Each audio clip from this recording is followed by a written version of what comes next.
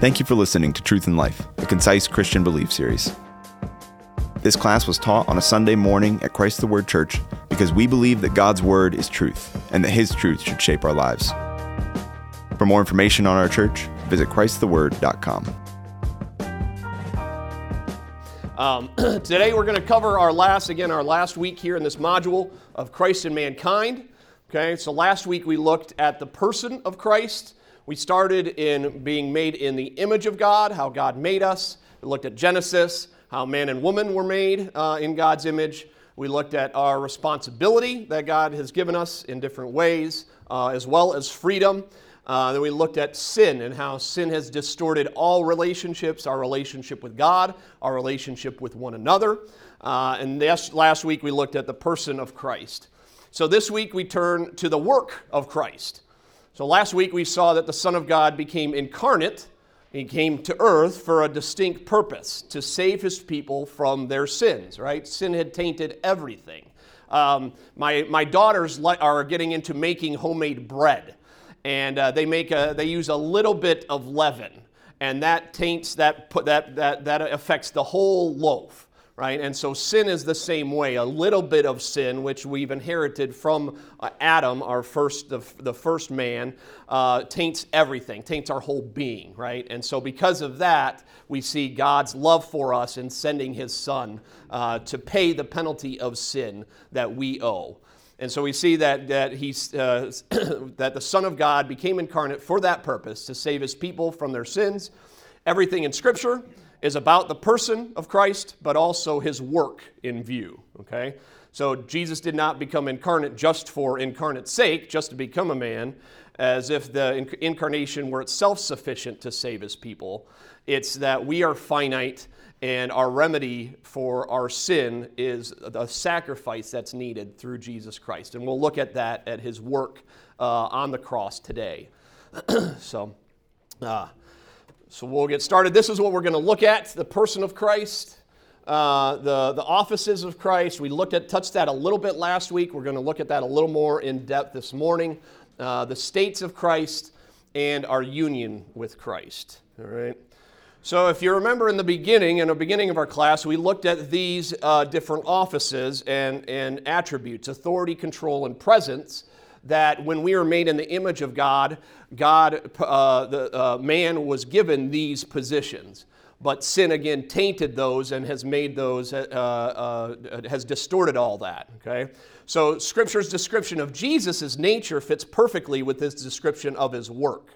So since Jesus is perfectly God, our redemption through His work is certain and permanent. Since He's perfect man, He's able to perform the works as God's image, His Father's perfect likeness as Lord of all. And He displays these lordship attributes that Adam bore in creation: control, authority, and presence perfectly. Okay? And so Jesus is able to apply these qualities to meet our need of redemption, executing those offices of prophet, priest, and king, which we'll look at. Okay? So these offices, again, help us to understand Jesus' redemptive work as well as His person. So it's both His person and His work in these offices. All right? So the first one we looked at last week was His prophetic office. All right? He is the eternal Word of God.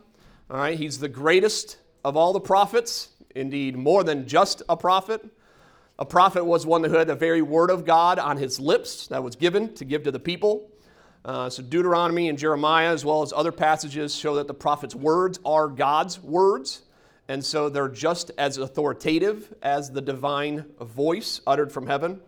But Jesus is more than just a prophet. He is the very word of God Himself.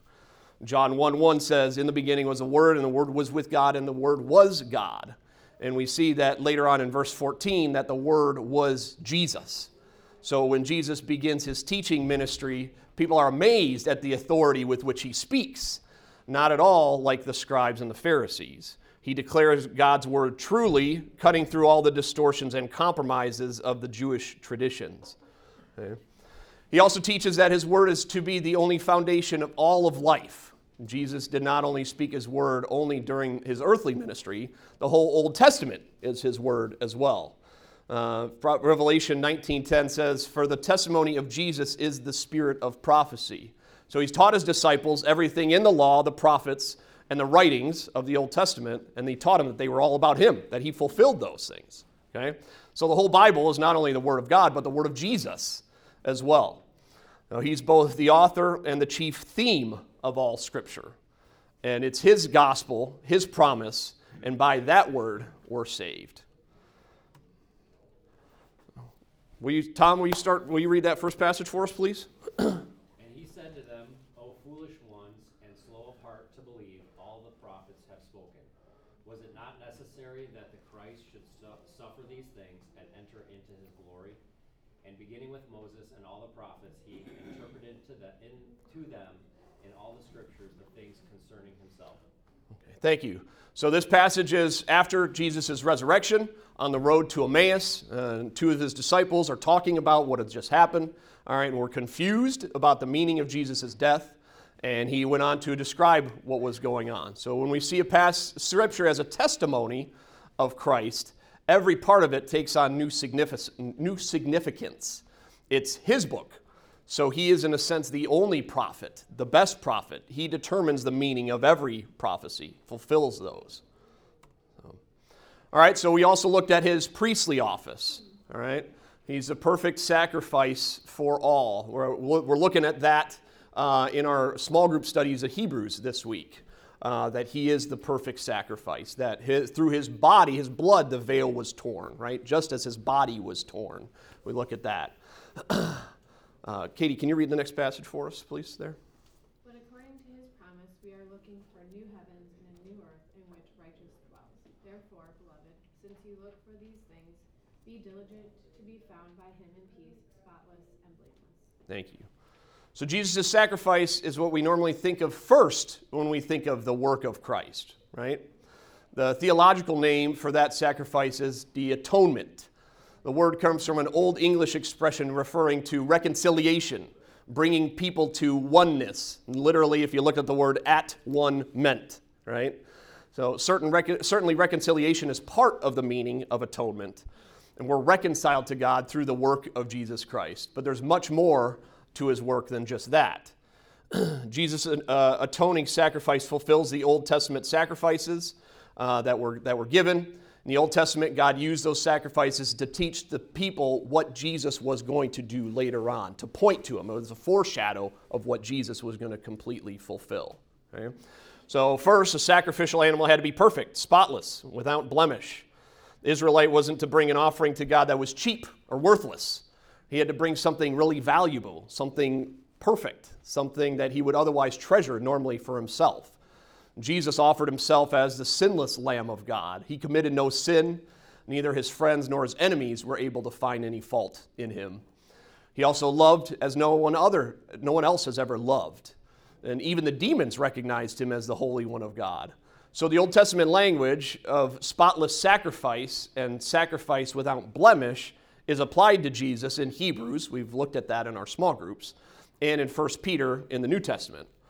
So the same language is used of those who receive the atonement of Jesus' sacrifice, that we are, and we'll look at that we are found through his sacrifice to be spotless and blameless as well.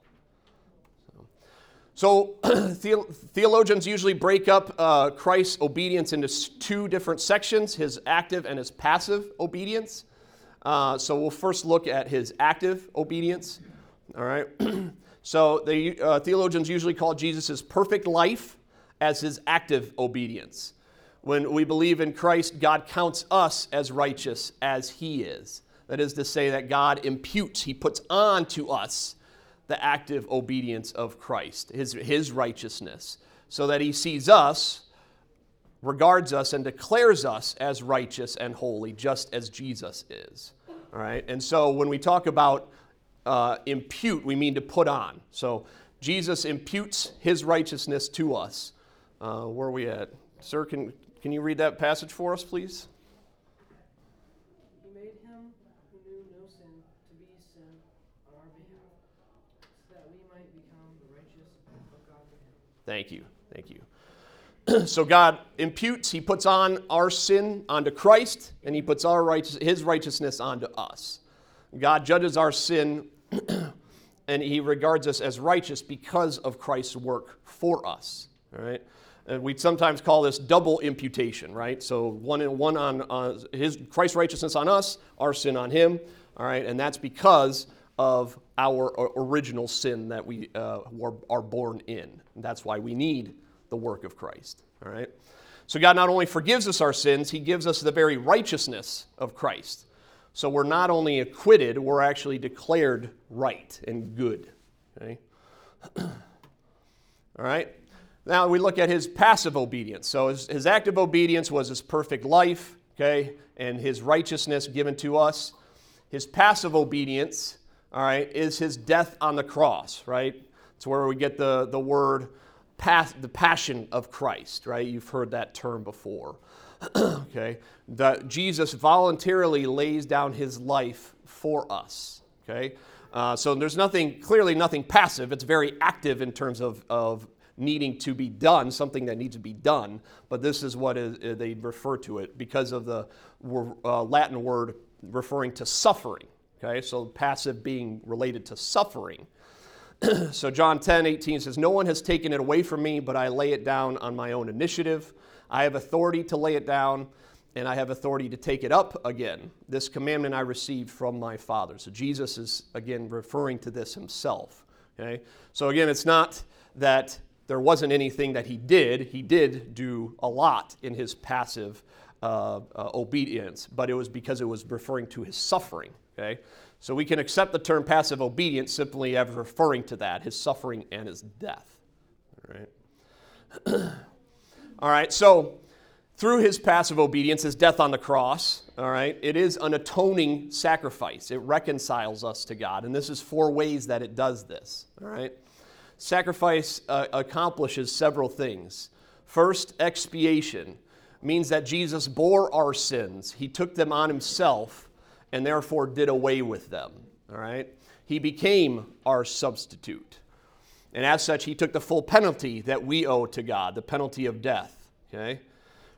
Romans 6:23, the wages of sin is death. So by expiation, Jesus wipes our slate clean. We have nothing to fear from God. God forgives our sins fully and completely, taking them as far from us as the east is from the west, the psalmist says. Okay? So expiation. All right. Second, propitiation means that he bore the wrath and anger of God that was due to sin. In some mysterious way, he was even estranged from his Father on the cross, okay, as a father regarded him bearing our sins. On the cross, Jesus quotes Psalm 22, saying, my God, why have you forsaken me?" Some scholars and pastors have tried to eliminate the theme of this propitiation from the Bible, trying to make it a synonym of expiation. They don't like the idea of God being angry with people because of sin, okay? That's not biblical, okay? That attempt is wrong, okay? Our God cares about right and wrong, okay? And he loves us so much that he sent Christ to do that work for us. And Psalm 7:11 tells us God is a righteous judge and a God who has indignation every day. So he is angry with the wicked. And Jesus on the cross turned God's anger away from his people, and he bore that anger himself. Okay? Excuse me. All right. So we shouldn't forget that God's anger against the wicked coexists with his love for his elect, for his people. Okay? Indeed, even for those that do wicked acts and that are his people. Okay? God sent his son because he loved the sinful world. All of us were dead in our trespasses and sins, but before we had committed any sin, God loved us before the foundations of the world. We see that. Okay? All right, so third, the atonement is reconciliation, as the English word implies. Since we're righteous in God's sight through the work of Christ, he's no longer angry with us, and we are reconciled. We're no longer enemies with God.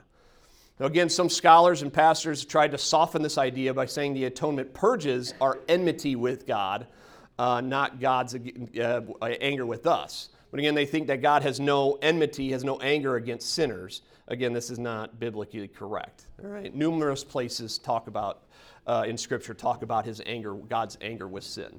Okay? But Christ reconciles us to God. Okay? So believers live together with God in fellowship, in blessed fellowship with God through the work of Christ, and only that work. Okay? Lastly, we look at the atonement as redemption. Okay? Redemption means literally buying something back. Okay? So in the Old Testament, when someone sold his property or even got so far into debt that he sold himself into slavery, that was possible. You got so far into debt that you could sell yourself or your family into slavery. A relative could buy that property, that person back, okay, and buy that person's freedom. All right? So this relative is called the kinsman redeemer, okay, and Leviticus 25 mentions that. In the book of Ruth, Boaz is an example of the kinsman redeemer. He redeems Ruth and her mother by marrying her and taking on her debt and buying back her property, okay? And so in Mark 10:45, Jesus says he has come to give his life as a ransom for many, buying us back as God's lost property. Okay? Not lost because God lost us, but because of our sin. All right? So his sacrifice on the cross was an act of great value. It purchased for him a people for his own possession. So we belong to God both by creation and by redemption, by Jesus' work for us. So these four terms help to summarize what the atonement is and what it has done for us. All right?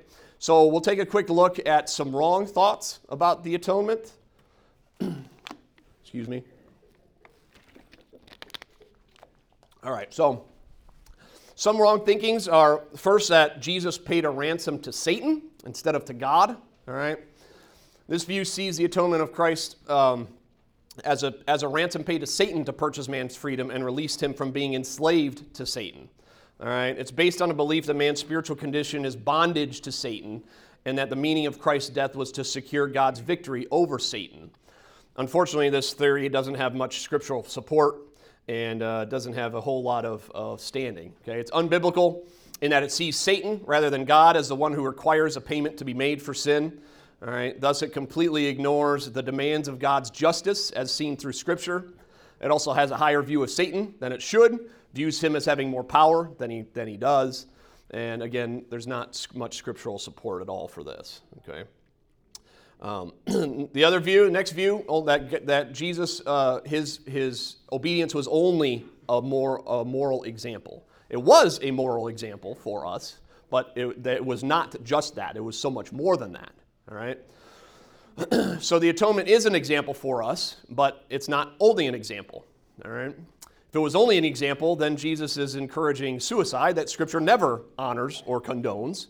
Okay? But if Jesus laid down his life to bring life to others, then there is something here that we can be an example of. Okay? In one sense, we can never do what Jesus did. We can't take away the sins of others. All right? He took away the punishment of our sins. None of us can do that for ourselves or for one another. But his self-sacrifice is a great example to us in that it tells us to give ourselves in love for the benefit of others, for one another, right? One of the benefits of being in a church is being able to do that for one another, to care and serve for each other. Okay, so 1 John 3:16 says, "By this we know love, that he laid down his life for us, and we ought to lay down our lives for the brethren." So it is an example in how we can love one another also. Okay. Lastly, the governmental view teaches that God forgave our sins without any need of a sacrifice, but to impress upon us the seriousness of God's law. Okay, God put his son to death. This view, again, is unbiblical in many ways. First, Scripture teaches that blood sacrifice is required to receive God's forgiveness. Without the shedding of blood, there can be no forgiveness of sins. Again, remember Romans 6:23, the wages of sin is death. All right. Second, this view, God demonstrates the severity of his law by putting to death an innocent man. Unless Jesus is a substitute for us, his death is a demonstration in this view of injustice, not justice. Okay.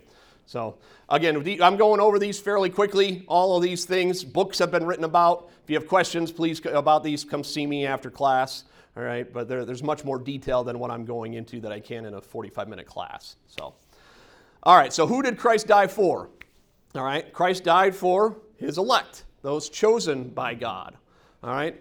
It's limited in its extent, okay? As we look at the 5 points of Calvinism, one of them is limited atonement, all right? It's limited in the extent to who that is. God chooses some, all right? And Christ died for those. We don't know who those are, okay? Only God knows his elect, all right? It's unlimited in its efficacy, in what it does, all right? So it takes away our sin completely. So that means, and when it's unlimited, it means it has done the work that is necessary completely. All right? So it's limited in its extent to those that God has chosen, his chosen people. It's unlimited in its efficacy and its work and its effect of what it does. All right? All right? So we look at Christ's priestly office as well. Okay? We talked about a few other, his prophetic office, now his priestly office. Christ intercedes for us. All right? We looked at that, Now we looked at his kingly office. All right? So he was historically from the kingly line of David. All right? He was ruler of all things as he accomplishes his redemptive work. All right? So in connection with Jesus' priesthood, we focus more on his atoning death as a sacrifice. All right? In connection with his kingship, we focus on his resurrection. The resurrection, like the atonement, is part of our salvation from sin. It's Jesus' great triumph over death and sin. Death could not hold him. All right? It's also the Father's witness that Jesus' claims are true and that his atonement accomplished its purposes. So in 1 Corinthians 15, the Apostle Paul tells us that the resurrection of Christ is the very basis of our faith. If Jesus is not raised from the dead, we are still dead in our sins. We of all people are most miserable. So the risen Christ has all authority and power through the created universe. Scripture tells us when he returns, every eye will see him, every knee will bow before him as the rightful king over all the earth. And on that day, his royal word will judge all the living and the dead. So he's the object of all of our worship and praise. All right. All right. We shouldn't forget that the gospel is good news about the coming of the king. All right. Will you read Isaiah's passage for us, please? The Spirit of the Lord God is upon me, because the Lord has anointed me to bring good news to the poor. He has sent me to bind up the brokenhearted, to proclaim liberty to the captives and freedom to prisoners, to proclaim the favorable year of the Lord and the day of vengeance of our God. Thank you.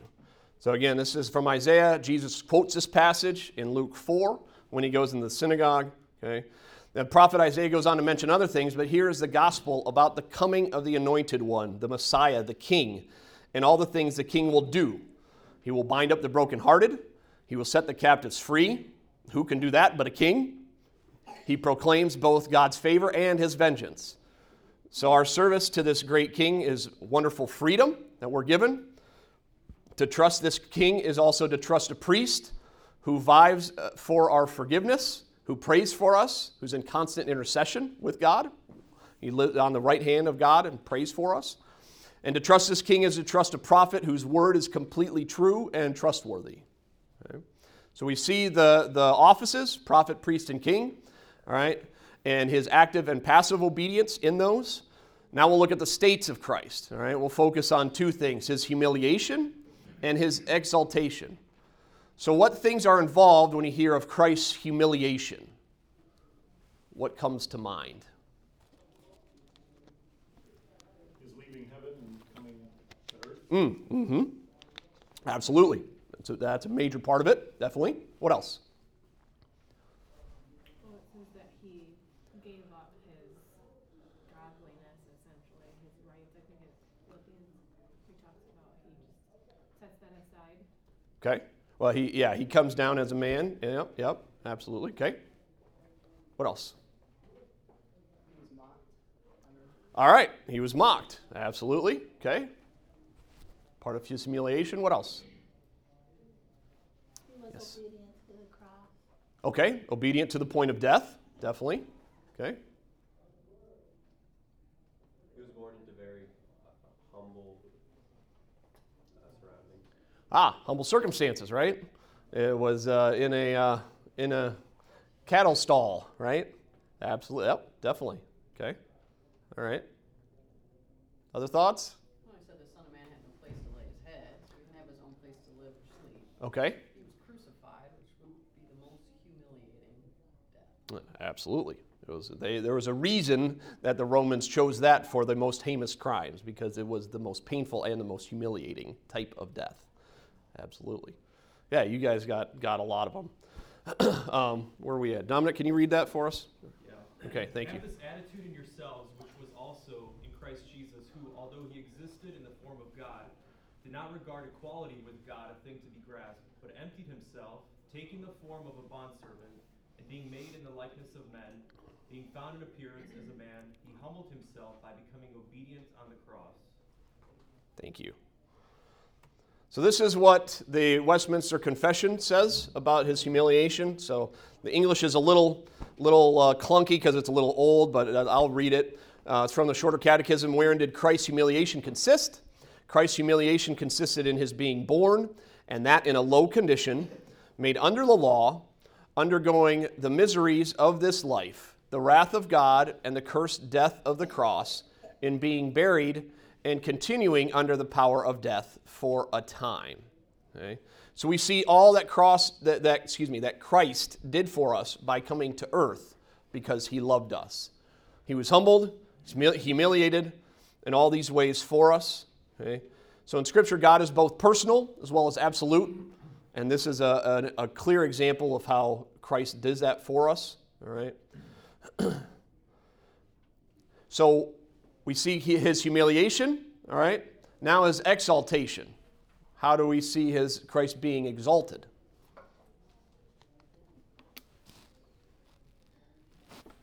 Rising again and seated at the right hand of God the Father. Okay. All right, his ascension, definitely. Okay. It says in Scripture that all things were placed under his authority. Okay. All right. Yep. Good. He will come back, and all things have been placed, and again will be placed under his authority ultimately. Yep. What happened before his ascension? His resurrection, right? Right. That's part of his ascension. So where are we at? Bronwyn, can you read that for us, please? For this reason also, God highly exalted him and bestowed on him the name which is above every name, that at the name of Jesus every knee will bow of those who are in heaven and on the earth and under the earth, and that every tongue will confess that Jesus Christ is Lord, to the glory of God the Father. Great, thank you. So this is what the Westminster again says about his exaltation. Wherein consists Christ's exaltation? All right, it exists in his rising again from the dead on the third day, in ascending up into heaven, in sitting at the right hand of God the Father, and in coming to judge the world at the last day. All right. So we see his exaltation, okay, but also before that was his humiliation. Okay. All right. So these things lead to our union with Christ going forward. All right.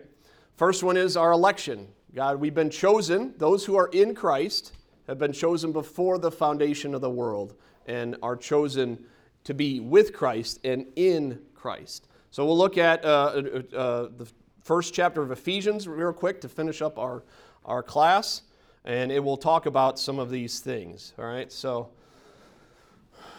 can you read the next passage for us? Ephesians 1:3-4. Blessed be the God and Father of our Lord Jesus Christ, who has blessed us with every spiritual blessing in the heavenly places in Christ, just as he chose us in him before the foundation of the world, that we would be holy and blameless before him. Okay, thank you. So this passage begins with the Father's intention to bless us in Christ with every spiritual blessing in the heavenly places. So the Father's first step towards bestowing these blessings is to choose us in him. Okay? So the goal of this union is that we should be holy and blameless before him, as it tells us. So those whom God has chosen, they're predestined to be holy and blameless because they are in Christ. So God will certainly love them forever because of Christ's work for us. So why are we chosen in Christ instead of just chosen? Our passage here tells us that Christ is the one who secures our holiness and blamelessness. He guarantees that far in advance of our historical existence. So even in the ideal existence of God's eternity, there is nothing that can separate us from the love of God in Christ Jesus. So we're elected before time and chosen in Christ. All right. Also, in Christ, we're given adoption. Okay, we're adopted as sons. We're given a position of privilege and an inheritance of eternal life. So election in Christ leads not only to our holiness and blamelessness, but even to our adoption as sons. Okay, and to be a son is to not only be like him, to image God, but also to have a position of privilege. It entitles us to a great inheritance, the greatest inheritance ever given, that of eternal life. You read the next passage for us, please. In him also we have attained an inheritance, having been predestined according to his purpose, who works all things after the counsel of his will, to the end that we who were the first hope in Christ would be to the praise of his glory. In him you also have listened to the message of the truth, the gospel of your salvation, having also believed, you were sealed in him with the Holy Spirit of promise, who is given as a pledge of our inheritance with a view to the redemption of God's own possession, to the praise of his glory. Okay, thank you. All right, so we see we're adopted as sons and given this inheritance of eternal life. Okay. All right, lastly, we're redeemed. Okay, God's forgiven us. Forgiveness of our sins is only because of our union with Christ. There's nothing we can do. Okay. There's nothing that we can grow inside us. There's nothing good inside us that will do this for us. Only the work of Christ does this for us, forgives us, pays the penalty for our sins. All right? And our regeneration, coming to a new life, comes from Jesus' resurrection, his work on the cross as well. So, can you read that last passage for us? In him we have redemption through his blood, the forgiveness of our trespasses, according to the riches of his grace which he lavished on us. In all wisdom and insight he made known to us the mystery of his will, according to his kind intention which he purposed in him, with a view to an administration suitable to the fullness of the times, that is, the summing up of all things in Christ, things in the heavens and things on the earth. Thank you. So God's eternal plan to unite all things in Christ is revealed to us in history. God forgave us our sins on the basis of Jesus' shed blood. So God's eternal intention for us comes through historical events, through the crucifixion of Christ. On the basis of that blood atonement, we receive forgiveness of sins. Not only is redemption on the basis of his work, but it is in him, meaning God's forgiveness of our sins out of that relationship that began in eternity past continues into eternity now and future as well. Okay? As you move on to your next module, you'll look at justification and sanctification. Okay, so justification, God's verdict, God declaring us righteous, all right, that our sins will not be counted on, is, again, only because of Christ's work, all right? It's through his death and resurrection that we're able to be called and declared righteous, all right? And you'll look at that more in depth in the next module. All right, also our sanctification, the work by which God makes us holy, is in Christ. So to be godly is to walk in Christ, rooted and builded up in him and created in Christ Jesus for good works. So the Christian life is a life of Christ, he in us and we in him. As Jesus looked toward the cross with his disciples in the Gospel of John, he promises that after he was raised, he will come to them and impart to them the rich fellowship with him, similar to the relationship that he enjoys with the Father. So in John 14:20, it says, "In that day you will know that I am in the Father, and you in me, and I in you." And Christ's work is the only thing that makes it possible for us to be reconciled to God. And also our regeneration into a new life comes through that resurrection. Okay? So we'll look at, you'll see those other things. You'll talk about your justification and your sanctification later on in another class. But to be godly is to walk in Christ, rooted and building in him, created in Christ for good works. All right? Love you guys. Thanks. Thank you for listening to Truth in Life. If you enjoyed this series, make sure to subscribe. And remember, this is truth to live by.